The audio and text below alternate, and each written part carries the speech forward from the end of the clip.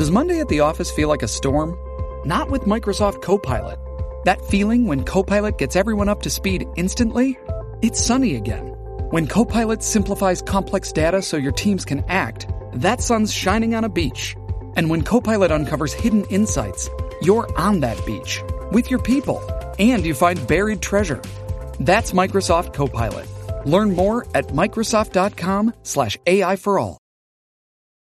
This episode is brought to you by JLL. Get an insider view into the world of commercial real estate with JLL's podcast, Trends and Insights, the Future of Commercial Real Estate. Whether you're curious about making cities more sustainable, the evolution of office space, or AI opportunities, this podcast will help keep you a step ahead. Tune in for candid conversations with business leaders about the biggest trends impacting how we live, work, and play. Subscribe to Trends and Insights now at jll.com/podcast.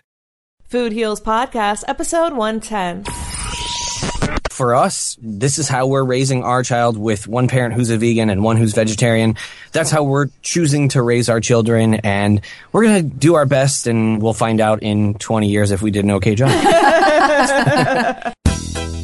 Holistic Voice presents the Food Heals Podcast with your hosts, Alison Melody and Susie Hardy.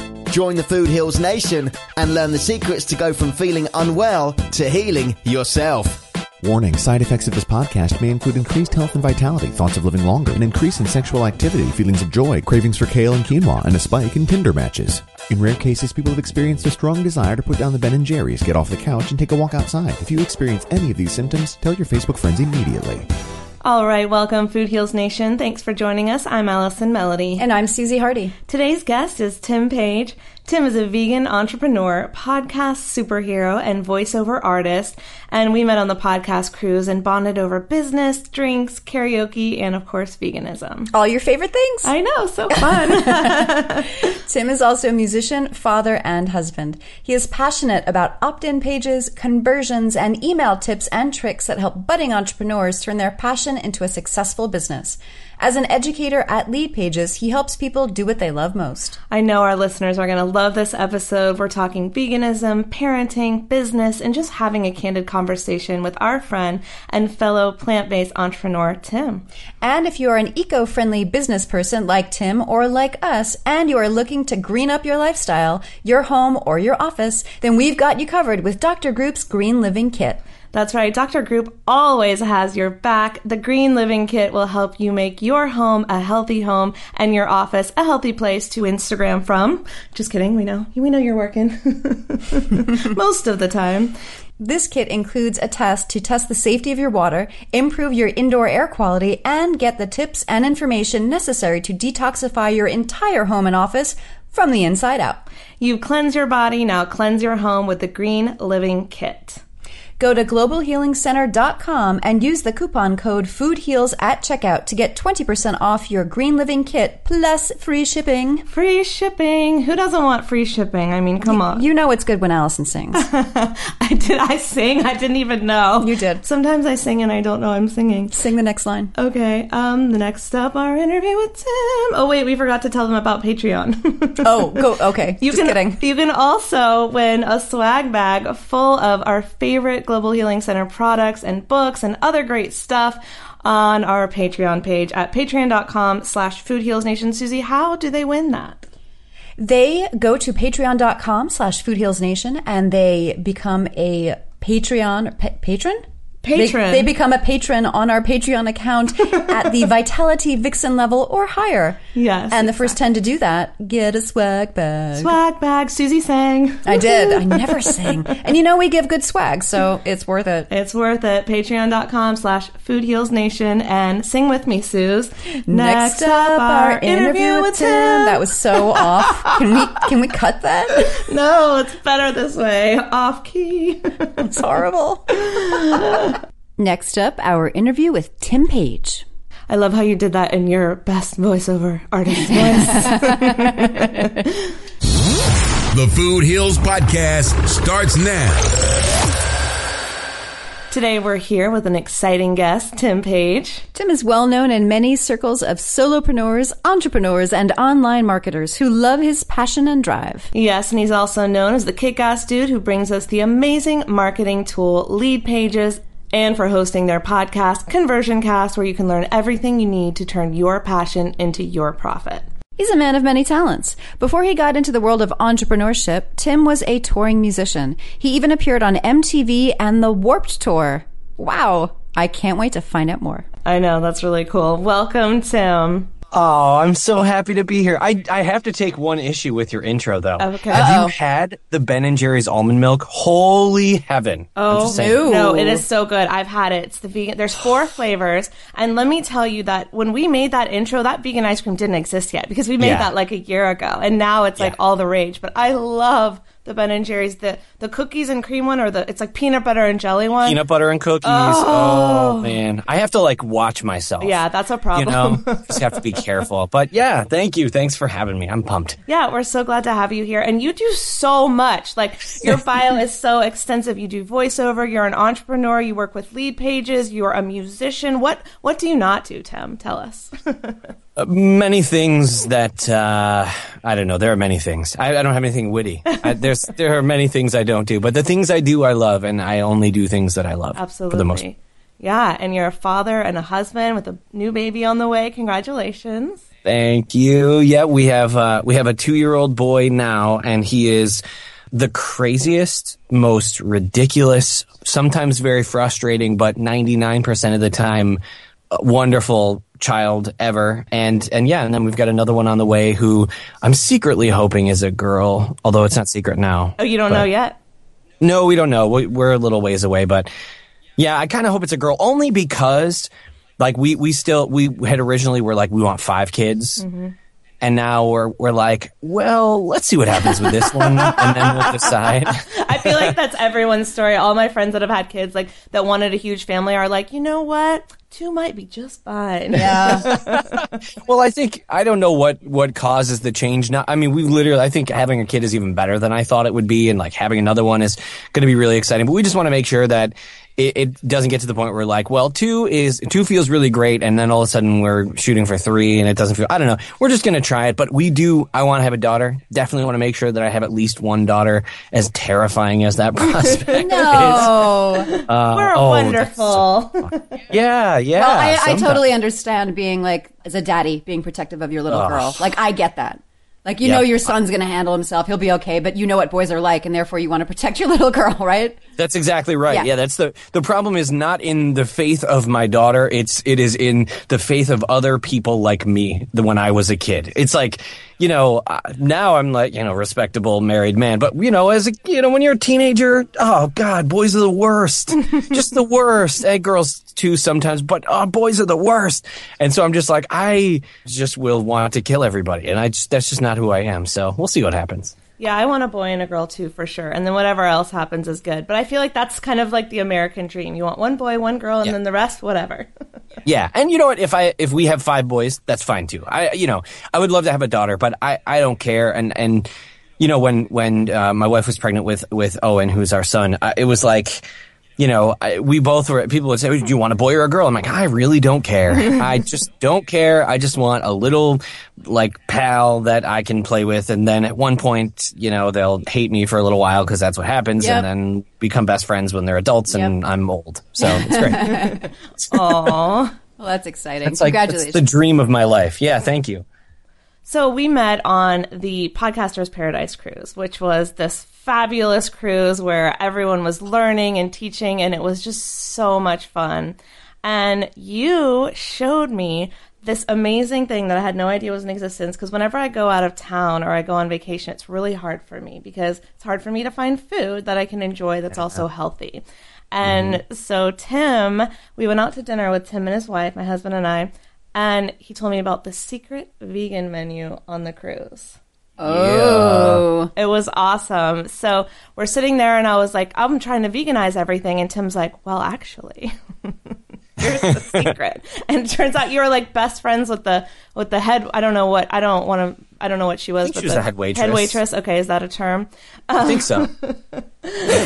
and they would plan the meals the day before, and the food was so good. Yeah, it was like I didn't want to eat anywhere else except for that one awesome restaurant. We were eating at a lot of different places, but that one was like, it was the best, and it was so well prepared, and they even had dessert. Like one night it was cake. I had vegan cake on vacation. When does that happen? Right, I know, exactly. Overseas, like in the middle of nowhere.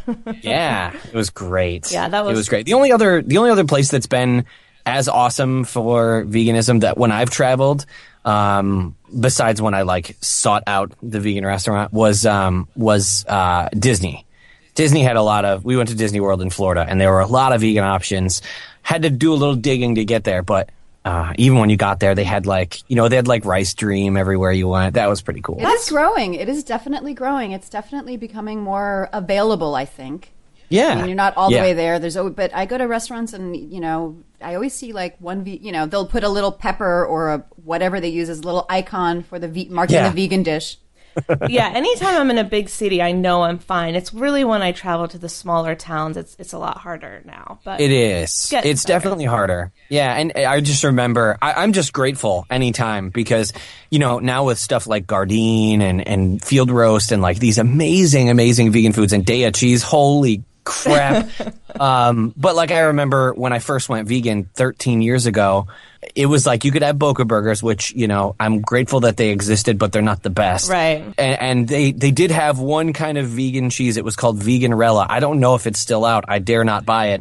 But it was basically, it had the taste of salty water, and it felt like burning hot lava on the top of your mouth. Ooh. It was like, I need something to feel kind of like cheese if cheese was melted to the temperature of lava. Right. But now it's like, there's pretty good replacements. In fact, my wife, who is not vegan, she's vegetarian, she'll pick vegan options over vegetarian ones more often than not. Well, there's a lot of new, really good vegan cheeses that weren't around before, like Daiya, I don't know how to say it, but has been around for a while. But there's so many new ones in the last 2 years. It's insane. Yeah, and it's great. And it's great because it means to me that there are more people who are not vegan who are trying these things and experimenting. And look, I'm all for people choosing whatever works for them. I'm not a judgmental or a preachy vegan at all. It's just what worked for me. But I love the idea that people are willing to just give it a shot. Like my dad, who is a hunter through and through my whole life. I mean, when I was a kid, I went hunting and all these things. And, an outdoorsman, and that's just who he is. He has had some of the vegan meat replacements. For example, the Field Roast hamburgers are incredible. Mm-hmm. And I gave him one of those, and he was like, it doesn't taste like a hamburger, but it's good. Whatever it tastes like is awesome. And that being a reality now, man, it's awesome. We have it so great for the vegans in the world, and even the vegetarians. Like, it's so great to be able to do that and try those things. And I've got a lot of like elitist vegan friends that are like, you shouldn't eat those things. You should just eat vegetables and fruits. And I'm like, yeah, that's fine, but sometimes you want a hamburger. Yeah, and it depends on your goals and what is your intention behind eating this food and changing your diet and changing your lifestyle. Exactly. And so why did you 13 years ago decide to go vegan, and why didn't you go back? Well, I think part of it was I had a lot of friends who were vegan, and some of them were like, really entrenched in the vegan movement. I had friends that were on Sea Shepherd before that was ever a show, and I had like really great, strong vegan friends that knew how to make a great, compelling case, and they showed me the videos. And I think that at that point it was like 75% for the animals, 20% for health, and like 5% to be cool. there is a cool factor, right? Yeah. Now the cool factor has actually turned into the elite factor now, right? Mm-hmm. It used to be like, I'm a cool hippie or something, and now it's like, oh, I'm better than you. And that's so unfortunate because that's not how I see it at all. It's really sad, yeah. And it was a cool factor for me just because it was like all my friends are doing this, and it's cool that they're doing it, and I want to do the cool thing too. Yeah. But it was also like, it was easy. People always ask me, was going vegan hard? And it wasn't, but I know that it wasn't because I was surrounded by other people who had already been vegan, and it wasn't difficult. Like, we had hangouts, it was like I was pretty young, and like we would have just the hangouts, play video games, and somebody would go cook like a vegan casserole or something. And it's way easier to do it if that's the case. Whereas, some of my friends who live in, these rural towns in the middle of the country where they've never met a vegetarian in their life and they decide they want to try it, it's got to be really hard. Yeah, it's so different. You're right. So what part of the country were you living in during this time? I have always lived in Syracuse, New York, which is not a big city, but it's a city. Right. And, we have access to one of the world famous grocery stores is Wegmans. Mm-hmm. And, we have access to Wegmans, which has a whole natural section. It's not all vegan and vegetarian, but there's a lot of stuff there and it's easy to get there. And so it was pretty easy to get that stuff then. Now there are 2 vegan restaurants in Syracuse. There are several vegetarian ones. So it's definitely gotten easier. And I think you asked me a question earlier that I didn't answer. You said, why didn't I change? I actually, for about a year, I actually went back to vegetarian because I was following a friend who at the time was actually a butcher. Or he was a butcher, but he was a meat eater. He wasn't a butcher when we were friends, but he was a butcher and then he was a meat eater and he was a big, beefy, muscular guy. And he trained people on how to build muscle and stuff. And I had gotten quite out of shape and quite unhealthy. And I thought, if I'm this unhealthy on veganism and he's saying, eat meat and do these things, maybe I should try vegetarianism and see if it gets better. And it didn't really. And then he went vegan. How ironic. So I had my lapse, but I couldn't imagine ever eating meat. And I think at this point in my life, I know that I'll probably never change being vegan. And what about your son and your son or daughter on the way? Are you going to raise them vegetarian, vegan? Do you not know yet? How do you make that decision? Yeah, well, so my wife is vegetarian, like I said, and so we're raising them vegetarian. And part of the reason is because I don't believe that there's enough research out there. There is some, and people will point you to it, but I don't believe there's enough research out there around how to raise a very young child on a vegan diet. It doesn't seem like it'd be that hard, but it kind of is. And so we're doing the middle ground. We're going vegetarian. And then when they get a little bit older and they can make informed decisions, we're going to let them kind of choose for themselves. That's awesome. I think that's really great, actually. I feel the same way because, I know my husband thinks I'm going to be this really, really strict, and I'm probably going to start out that way. But the truth is I want to train them to make their own decisions, whether it's religion, politics, the food they eat, who they believe in, who they look up to. I hope it's me and I hope it's him, but you got to let them make their own decisions, or no matter what you do, they're going to rebel, right? Yeah, exactly right. It's I know people who were raised in the strictest of households and, they weren't, girls weren't allowed to, go out on dates and they had these very strict rules, which no judgment, but that was their thing. And then when they went off to college, it was complete rebellion, completely went off the deep end, drugs and everything. And again, no judgment, but just an observation that is what happened in almost every case that I know of like that. Yeah. And so I feel like it's going to be the same way where if the kids, if our kids are in social situations and we've kept them from doing these things, when they have that temptation, they're going to do it behind our back. I want to know. And so if you can make that decision and you understand the ramifications, at least to the extent that a very young kid can, and you want to make that decision, all right, but you're not going to get it at home. So yeah, I love that. I feel like anytime with children, and I do not have children yet, but from my experience, you make anything a forbidden fruit. You tell them they have to be a certain way. And of course, when they have that option and they get older and they have a bit of freedom, they're going to go, well, I'm going to try it just because my parents said no. Yeah. Versus the way I was raised Catholic, and I'll use this as an example. My parents specifically did not want me to have shame around sexuality. I know this is a complete departure from veganism, but this is what, just as an example, they didn't want me to feel that way. They didn't want to impose that on me just because that was our religion. And we were not good Catholics. We didn't follow the church that way. It was more of a spiritual thing, but that was our family background. But whenever you make something a forbidden fruit, and say they absolutely have to be a certain way, of course they're going to go try it because you're telling them, no, you can't have that. That's what kids do. I was with my friend's 2-year-old yesterday. We were having swimming lessons. I nicknamed him Caesar because he was demanding things as toddlers do. And he had a French fry in his hand. And he loved the pool. And he walked to the edge of the pool and his mom said, don't throw that in the pool. And I could see his little fist rising as he was watching her. And she's like, don't put that in your mouth. Do not throw that in the pool. And it rose even. And then he was being watched and he knew better. But if we weren't looking, I'm sure he would go back and throw it in the pool just because she said, don't do that. Absolutely. So. Right. It's like try not to think of like an orange cow. You have to instantly think of an orange cow. There's nothing you can do to stop it. And kids are the same way, and I think it applies the same way. Now, not everybody agrees, and that's fine. I have a lot of friends that are now pregnant with their what's going to be their first. And, I think when you are going to become a parent, everybody else that's already a parent wants to give you all their advice. Do this, try this, do this. Here's how you should do it. And the advice that we always give is to wing it. and people hate that because they're like, oh, well, that's no way to raise kids. But the thing is, people will say, you can never do this. You can never do this. You should always do this. You should always do this. And almost always those things change from day to day. Sure. When you're a parent, everything changes all the time. You just have to be willing to just roll with the punches. And so for us, this is how we're raising our child, with one parent who's a vegan and one who's vegetarian. That's how we're choosing to raise our children. And we're going to do our best, and we'll find out in 20 years if we did an okay job.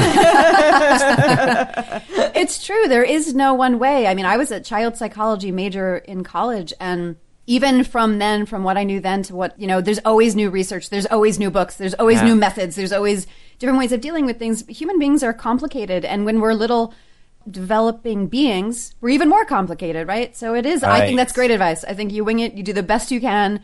You raise them with love and hope for the best.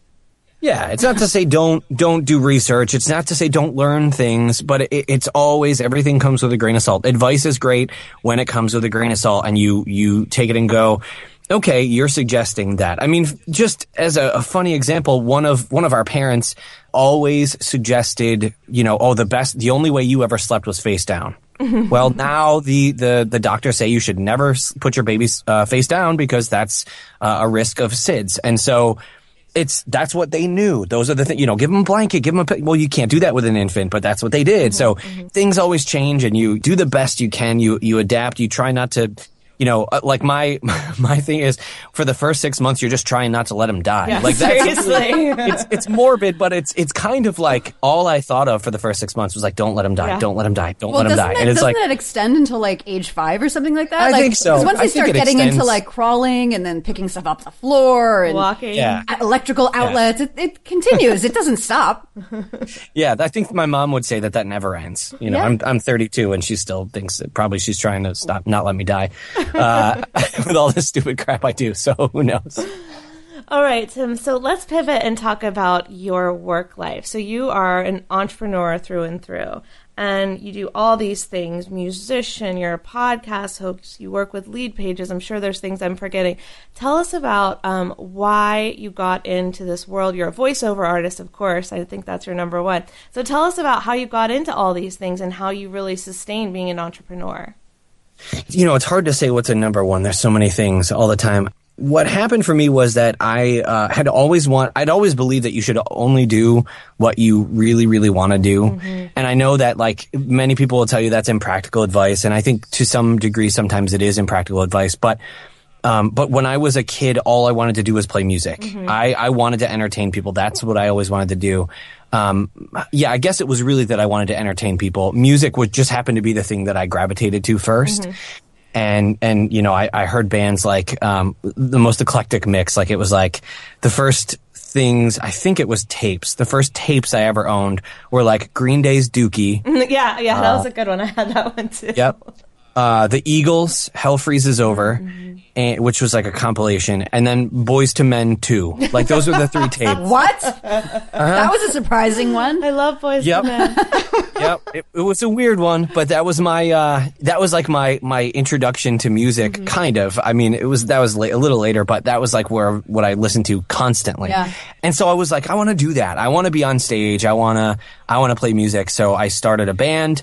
Started several bands, and most of them were terrible, and some people would say all of them were terrible. And then I started one band that actually kind of became like a family. We were called Honor Bright, and we toured all over the country. You mentioned it. We were on TRL. We got signed to a record label. We played Bamboozle and Warped Tour and all these amazing events. And we played, one of our highlights was playing at Soma in San Diego, which is a world famous venue. And then we actually met Tom DeLonge from Blink-182. I have a Blink-182 tattoo, so like it's for us, we were all freaking out. Yeah. And we did all those things, and the reason I'm bringing that up is because at one point when that was coming to an end and it was like, I want to settle down, I want to, get married and have a family and all these things. It was like, okay, now what? Mm-hmm. I had been doing that. I'd been playing music for probably, I don't know, over 10 years and really seriously doing it for 7 years. And I didn't know what to do.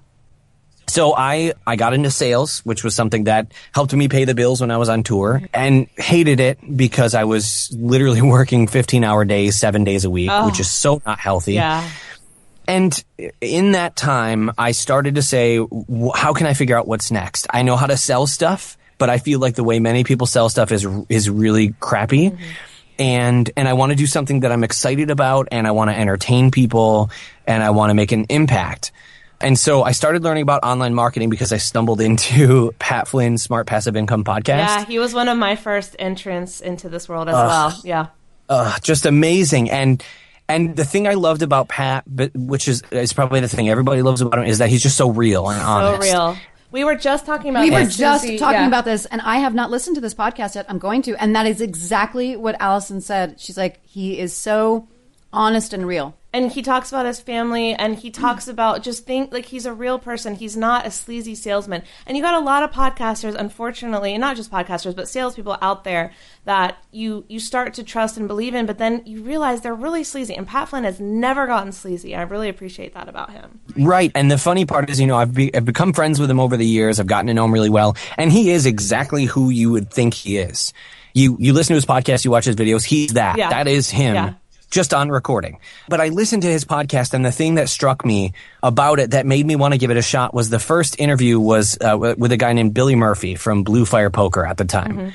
And the guy literally just had it was poker lessons. Mm-hmm. He was just teaching people how to be good at poker and making a stupid amount of money. and that was the thing he loved. He loved poker. And so he started a business having to do with poker, and it was only online, and he did it from home, and he was really successful. And I went, this guy Billy might be really smart, but I can figure this out too. Sure. And so I just went crazy learning how to do all of this online marketing stuff. I started my first podcast because I thought that was the coolest thing ever to just, to do what many people think is just talking, just like voiceover. Yeah, that's just talking, right? But I got into that, and that led me to voiceover and led me to lead pages, and it became I was like, man, I just love too many things. And I've started about 100 businesses since then and closed many of them, not because they weren't successful, but because I needed to really focus on the things that I loved the most. Mm-hmm. And that is right now, voiceover, webinars, and podcasting. Those are the three things that I spend the most amount of my time outside of family time doing. That's awesome. So how many podcasts are you doing right now? 2. I have one, which is the official Lead Pages podcast called Conversion Cast. Mm-hmm. And every week we share one marketing tactic that somebody can employ. It's 10-minute episodes. They're really short and fast. And then I have another one which I was doing weekly, and then I realized I just don't have time to do it weekly because it's just something I do completely for fun, right, called Getting Into Comics. And it's I love comic books. I collect, I read, I love it. And it was basically helping somebody who loves the movies or loves the TV shows and wants to start reading comics but doesn't know where to start. It gives them kind of some guidance on where to start. That's very cool. And you started that one recently, right? Yeah, that's just a few months ago. I started a few months ago, and then I was like, okay, time to slow down on that one. Not going to do that weekly anymore. Yeah, you got to find your balance. You got to figure out what works. Right. And Conversion Cast is great because it's really simple and straightforward and to the point. There's so many podcasts out there, including ours, which are hours long, and then you if you just want the tips, you have to listen to the whole thing and then write down tips. But in something that's short, 10, 12 minutes to the point, you get it all in 10 minutes. It's great. But it serves a different purpose, too. There's nothing wrong with a long podcast. I listen to a lot of them. In fact, I think I listen to far more long podcasts than short ones. But when it comes to marketing stuff, I think it's really hard to listen to 45 minutes to an hour of somebody explaining complex marketing things. Yeah. And then to have something to take away from it. It might be entertaining, but then at the end of the day, you didn't leave, a lot of the times you didn't leave much better. Whereas if I can spend 10 minutes and have somebody go, here's what I did, here's how it worked, here's how you can do it, and in 10 minutes it's done, you have something that you can then go and do. Love it. It's absolutely true.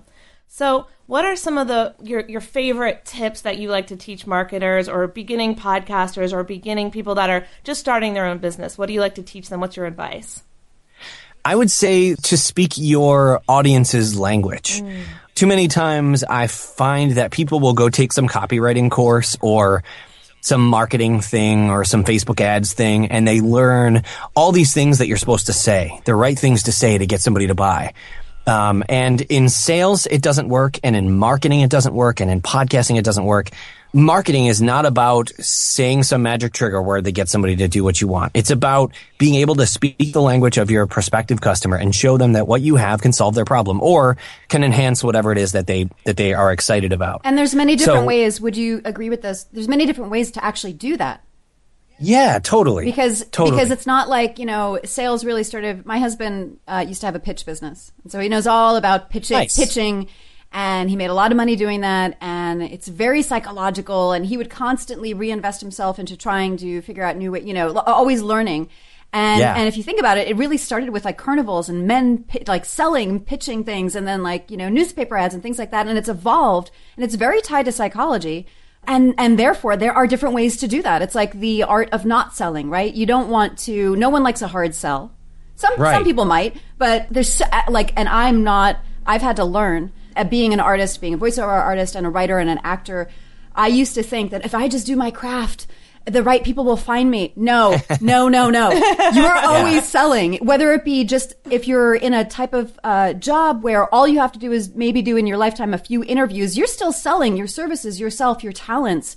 When I started to think that way, when I go into an audition, when we do voiceover auditions, when we, even when we're putting our podcast out there, it's offering up something of hopefully value that people will want to buy into, whether that be their time, their money, etc. Yeah. And when I started to really think that way, because I am not a born salesperson, I had tried it for side jobs a couple of times and ran to the hills. I'm like, this is not for me. But then when I met my husband and I was like, God, always selling. You're always putting yourself out there, whether it be a product or yourself or your services, and then wanting something in return. And that's sales, right?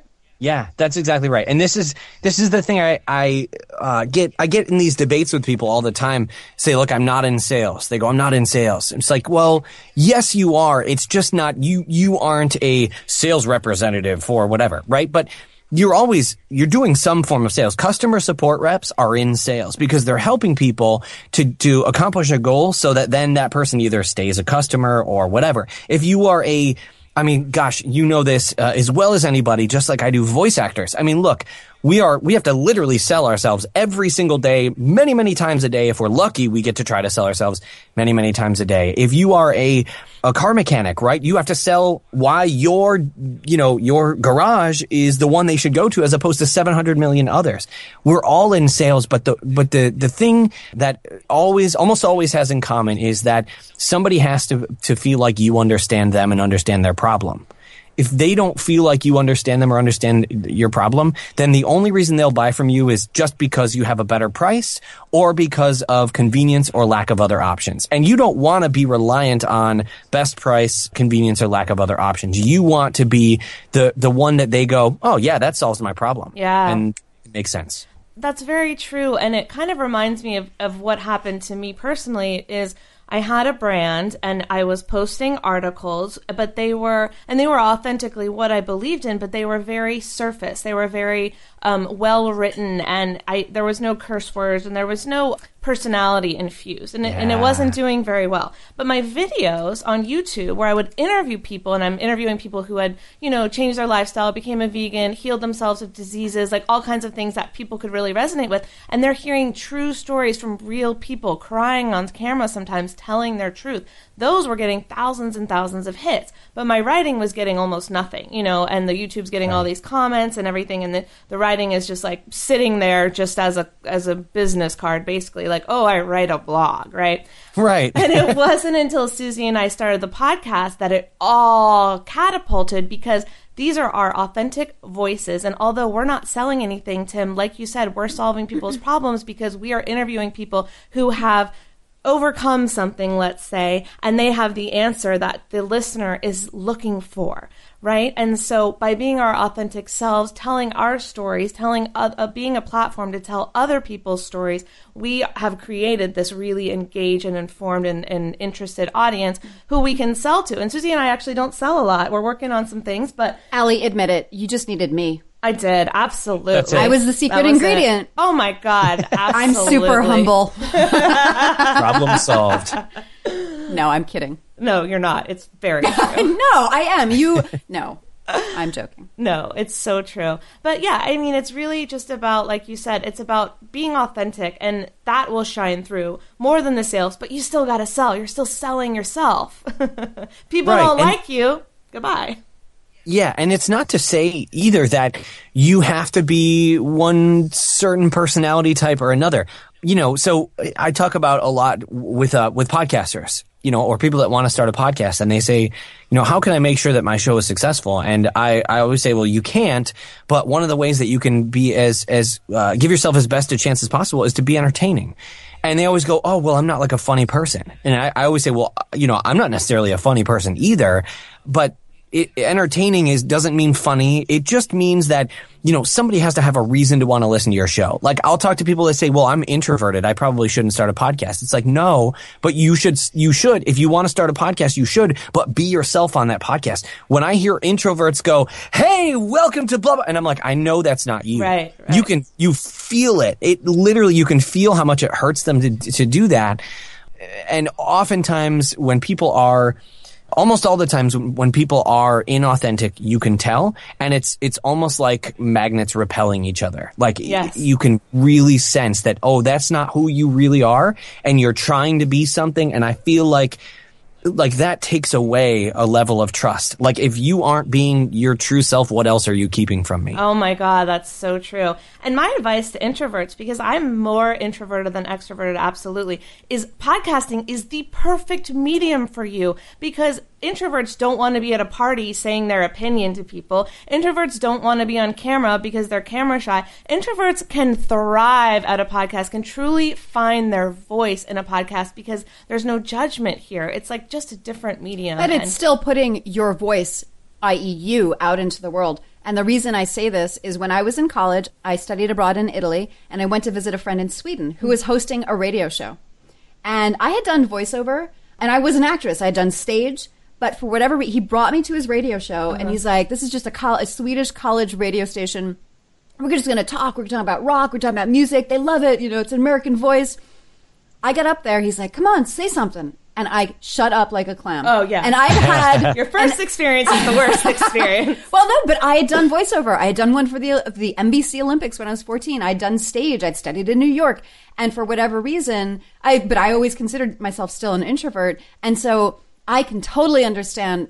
We've even had guests on here that it takes a little while to warm up, because even though we're just sitting in our studio, we're chilling out, we know that there's no judgment, they still think like, I'm putting myself out there, and I can kind of understand where they're coming from. However, I fully agree. It's like, you gotta, if this is something you're called to do and you want to do, it's something you gotta get over. It's a great stepping stone. It is. Definitely. All right, we'll be right back to talk to Tim about how you can build your business with podcasting and webinars.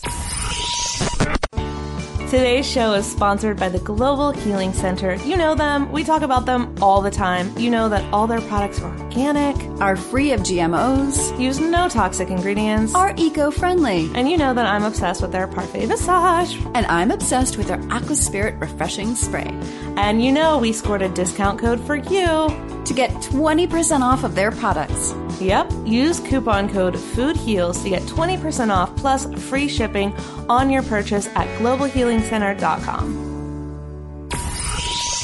All right, Food Heals Nation, we're back with entrepreneur Tim Paige. Tim hosts the Getting Into Comics podcast, a show dedicated to demystifying the world of comic books and helping people navigate through the thousands of different choices available. And Tim will be teaching podcasters at Podcast Movement, and you've got quite a few topics you're going to go through. So can you talk about how people who have a business right now or starting their business can really bring it up to the next level by podcasting?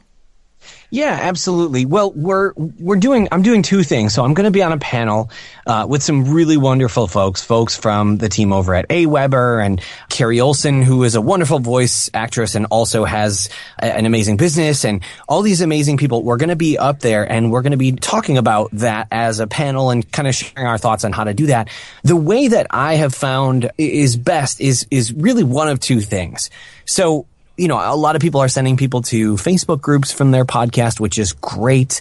A lot of people are directly selling from their podcast or telling people to subscribe and rate and review on iTunes. All those things are fine. But what we've really found to be the most successful is to either drive people to subscribe to your email list or to get them on a webinar, which subsequently gets them on an email list. But it's interesting because for a long time we were focusing on just list growth, like trying to get our listeners, we were getting all that brand loyalty and stuff, but then we also wanted to get them on our email list, and we did that and we had some success and eventually they became customers. But when the magic really happened was when we started saying, look, you've been listening to this tactic and you're looking to grow your email list. Well, I'm going to be doing a live webinar this, Thursday at 3 p.m. And I'm going to walk you through step by step live. You'll be on the call with me live. It's not pre-recorded. It's not some weird thing, but we'll actually be live.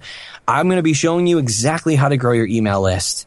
And I'll walk you through step by step exactly how we do it here at Lead Pages. And so register for the webinar. Here's the link, blah, blah, blah. Right. And we were sending people to a webinar, and what we found was that people that people that attended a webinar that had listened to the podcast not only were more likely to buy, but also were more likely to buy at a higher price point. So it was really interesting. And I think what it comes down to is this. They're listening to your podcast. They've built this relationship with you. And I'll just to speak to that point, think about how many podcasts you listen to where you feel like you know the host. Yes. You know what I mean? You walk up to Pat Flynn, you feel like you already know him because you've listened to a bunch of his podcast episodes, and he's in your ear and he's telling you stories of his life, and you're meeting these people and hearing what he did. You're like, oh my God, that's my best friend. And they're like, whoa, who are you, buddy? Yeah, they're like, I'm sorry, who are you again? Exactly. That's me everywhere. Me too. People, I'm sorry, who are you again? No, I'm the one that's like, hey, bestie. You're like, back off. Back off, Jack. But, so you get that connection from the podcast, and then you ask them to come be with you live when they can actually interact with you. They can actually ask you questions. You are showing them something that was a natural fit from what you brought them to on the show, on the webinar. And at the end you say, look, I hope you've gotten a lot of value out of this. And if you want to take this to the next step, here's my whatever product that I have to offer. If it makes sense for you, I've got some bonuses.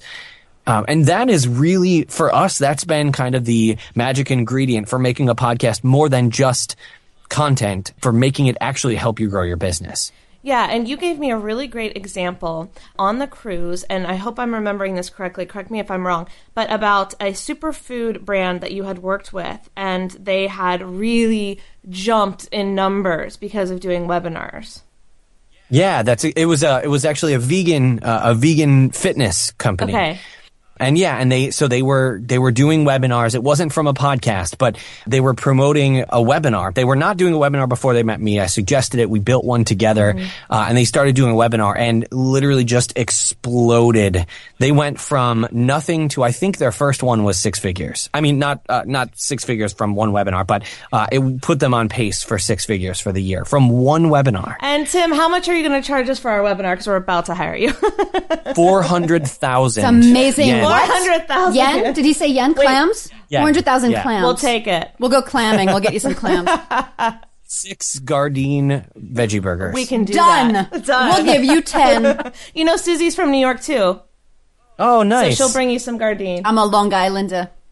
Oh, okay. I'm far away from there. Yeah, you're not that away. far. You're far from that intrepid place. a day's drive. It's like 6 hours. Okay, so basically you're finding that webinars are able to really increase people's conversion rates, right? Yes. Yeah, and it again, it's we talk about naturally selling. It's such a natural step. You're not asking somebody to go from, I found somebody linked me to a blog post and then you want me to buy your $2,000 program. You've gotten to know them. Yeah. You built that relationship. Yeah. I totally hear that, and I've been on plenty of webinars, and I've totally purchased. Susie and I just haven't done any webinars because we're just not there yet. So we'd love your advice on that in the future. But what are some examples of platforms that can be used to do a live webinar? I know there's like Google Hangouts. Is that something Lead Pages does? Like how does someone start if they're like, I have a great idea for a webinar, but I don't know what technology is available for me? What would you recommend?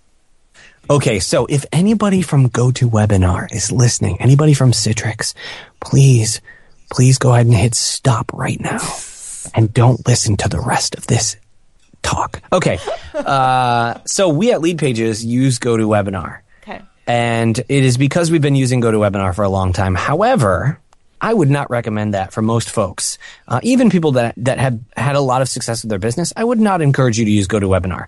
What I would encourage you to do is one of two things. Either if you want to go the least expensive route possible, which is totally okay, you can, if you're a Lead Pages customer, this will work. If not, it won't. If you're a Lead Pages customer, you can do a Google Plus Hangout on Air video on a Lead Pages page designed specifically for that. It will have a call to action button below the video, and there will be a chat box right there on the page. The chat box is free, and Google Plus Hangouts on Air are free. That's one way to do it. The way I would recommend for the other option is there's a tool called Webinar Ninja. Mm-hmm. And, I think you heard Omar speak. Omar and Nicole yes. on the cruise. I did, but Food Heals Nation did not. Right. Sorry. Yeah. And so that's who I was addressing. I wasn't addressing everybody. You were all there. You remember? Yeah. But Webinar Ninja it is the easiest to use webinar platform I've ever seen. And we don't use it at Lead Pages because I just haven't been able to get them to say yes yet. But it's so simple, and it doesn't use Google Plus Hangouts. But Tim, didn't you just say use Google Plus Hangouts? Okay, I did. If you're looking for a free way to do it, if you're already a Lead Pages customer. But Google Plus Hangouts on Air has like a 30-second lag, meaning when I say something, you hear it in 30 seconds. Which is really frustrating, especially if you're asking people questions and interacting. Webinar Ninja doesn't have that, and it's all in one. Everything you need is there. I seriously love Webinar Ninja. That's what I recommend for everybody. No, that's great information, because it's like right now I'm going through there's so many options for everything you want to do these days, and you're reading reviews and you don't know who to trust. So I like learning things from people that I trust. Well, anytime they put Ninja in the name, I think you kind of have to trust them, because that's pretty badass. Right. Yeah, that's exactly right. Yeah. I've decided that I want to put superhero on all of my branding. So that is perfect. I do a lot of promos Tim, in voiceover. I have a question for you. Do you have do you have a cape collection at home? Because I feel like you might. I wish I did. I think you should start one at least for your children. I'm thinking about it. Yeah. I'm thinking about it. We do have many costumes, but they are for girls because my wife got them for a penny at a toy store. Oh, so cool. Yeah, so we're saving them. But yeah, no, that's one of my things. I do a lot of promo in voiceover, and promos, for anybody who doesn't know, is like it's commercials for a TV show. So it's like, tonight on Fox. But I do a lot of that, so I had to buy the domain, thepromosuperhero.com. I just had to. Oh, I love that. That's perfect. I don't use it for anything, but I have it. So can you give us some Can you give us some examples of, and I'm putting you on the spot and I apologize, so you can say no, but can you give us some like superhero voiceovers? Some examples? If only I did superhero voiceovers. all my stuff is like, I don't do much character work. I'm just like the boring guy. All my stuff is like, I do like, yeah, I do promos for like the UFC. So I guess the voice that I do for them is always like the UFC 196. It's like really deep. Give me in a world. Just go. Oh God, it's so bad. In a world. That's not. It's so good. That was good. I like that one. Yeah, I do a lot of stuff for the UFC. I do some stuff for the CW, which is much more fun. It's like, it's really high and up here, the CW, because it's meant for teenagers. Of course. But yeah, that's my area of fun. One of my clients, I'm trying to branch out and do a couple more things for them. And the biggest thing they keep saying, and this is so applicable in so many places in business, is that I've auditioned for many other things for them, for this network, and oftentimes it's not that they don't hire me because they thought my audition was not good enough. Like a lot of times they think that I sound great, but they're just like, for easiness, we're just going to use the same guy we've been using. Mm-hmm. And it's just like, sometimes that's how business goes. But yeah, you want to test your resolve, become a voice actor. See if you really want it, because there's so much rejection, but I love it. So what are some of the podcast intros you've done? Because I know that's a big bulk of your business, right? Like whose podcast is well known that we would know? Yeah, I mean, I've done Entrepreneur on Fire. John Lee Dumas. Yeah, the James Altucher Show. I did the Founder Magazine podcast. I've done a lot. I think I've done now, I think it's 700 podcast intros and outros in the last 3 years. Oh my God. So I do a lot of podcast intros and outros. It's pretty much that, and promos are 95% of the voiceover work I do. I love that. And Tim offered us one, Susie, but it was when we already had ours finished, so because we had already started this podcast. But I'm going to hold him to it for the next one. Oh yeah, and I'm gonna do the whole thing like a teenage boy. Okay, cool. No, I want you to do it like a superhero. I can do it like a superhero. Yeah. Say you're listening to the Food Heals podcast with Allison Melody and Susie Hardy in your best, funniest voice. I'm just going to say you're listening to the Food Heals podcast. Fine. in my best fun, my funny. No, do it like a vampire. You're listening to the Food Heals podcast. That was horrible. No, it was so good. I don't know what that was. I loved him. You know better than that. That was horrifying. Commit. You got to commit. Do you know how many auditions I've been to, voiceover auditions, back in New York when you actually had to go into the studio? I don't know when the last time you had to do that. They don't really do that as much anymore, but never. Go into the studio and then be like, do it like a baby, do it like Marilyn Monroe, do it like a crocodile, do it like a parrot. Like they put you through the ringer. Oh God. Yeah. My favorite is when they go, we want you to do it, and if you screw up, we want you to keep going. And then I often will screw up, and then I'll go, I'm going to do it again. And then I'll go to say the first word, and I'll choke, and then I'll laugh hysterically, and then I just read the take. And because I was just laughing, it was like the best take ever because it was really natural.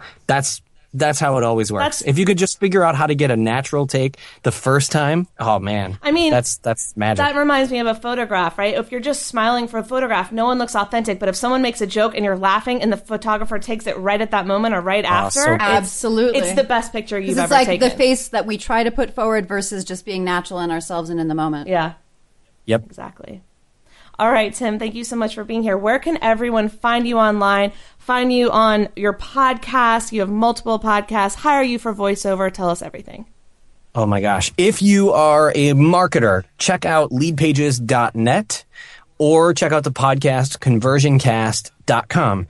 If you want to check out some voiceover stuff, my non-podcast stuff is at thevoiceoftimpage.com. If you want some podcast voiceover, it's at makemyintro.com. What up, branding? And then what up? And if you want to get into comics and check out how to get into it without all the overwhelm and craziness of trying to figure out what to do, check out gettingintocomics.com. Love it. Thank you so much. This has been so much fun. I will see you at Podcast Movement. Will Sarah be there? She will not. She'll be home with the babe. Oh, we'll send her our love. Tell her the one in the oven. And the one in the oven. That's right. Yeah. That's right. Thank you so much. This has been awesome. Thanks, Tim. Thanks, Tim. These statements have not been evaluated by the Food and Drug Administration. This podcast is not intended to diagnose, treat, cure, or prevent any disease. Side effects of this podcast may include increased health and vitality, thoughts of living longer, developing a more positive outlook on life. In rare cases, women have experienced a strong desire to stop asking their boyfriends if they look fat in this dress. If you experience any of these symptoms, post a selfie to Instagram immediately.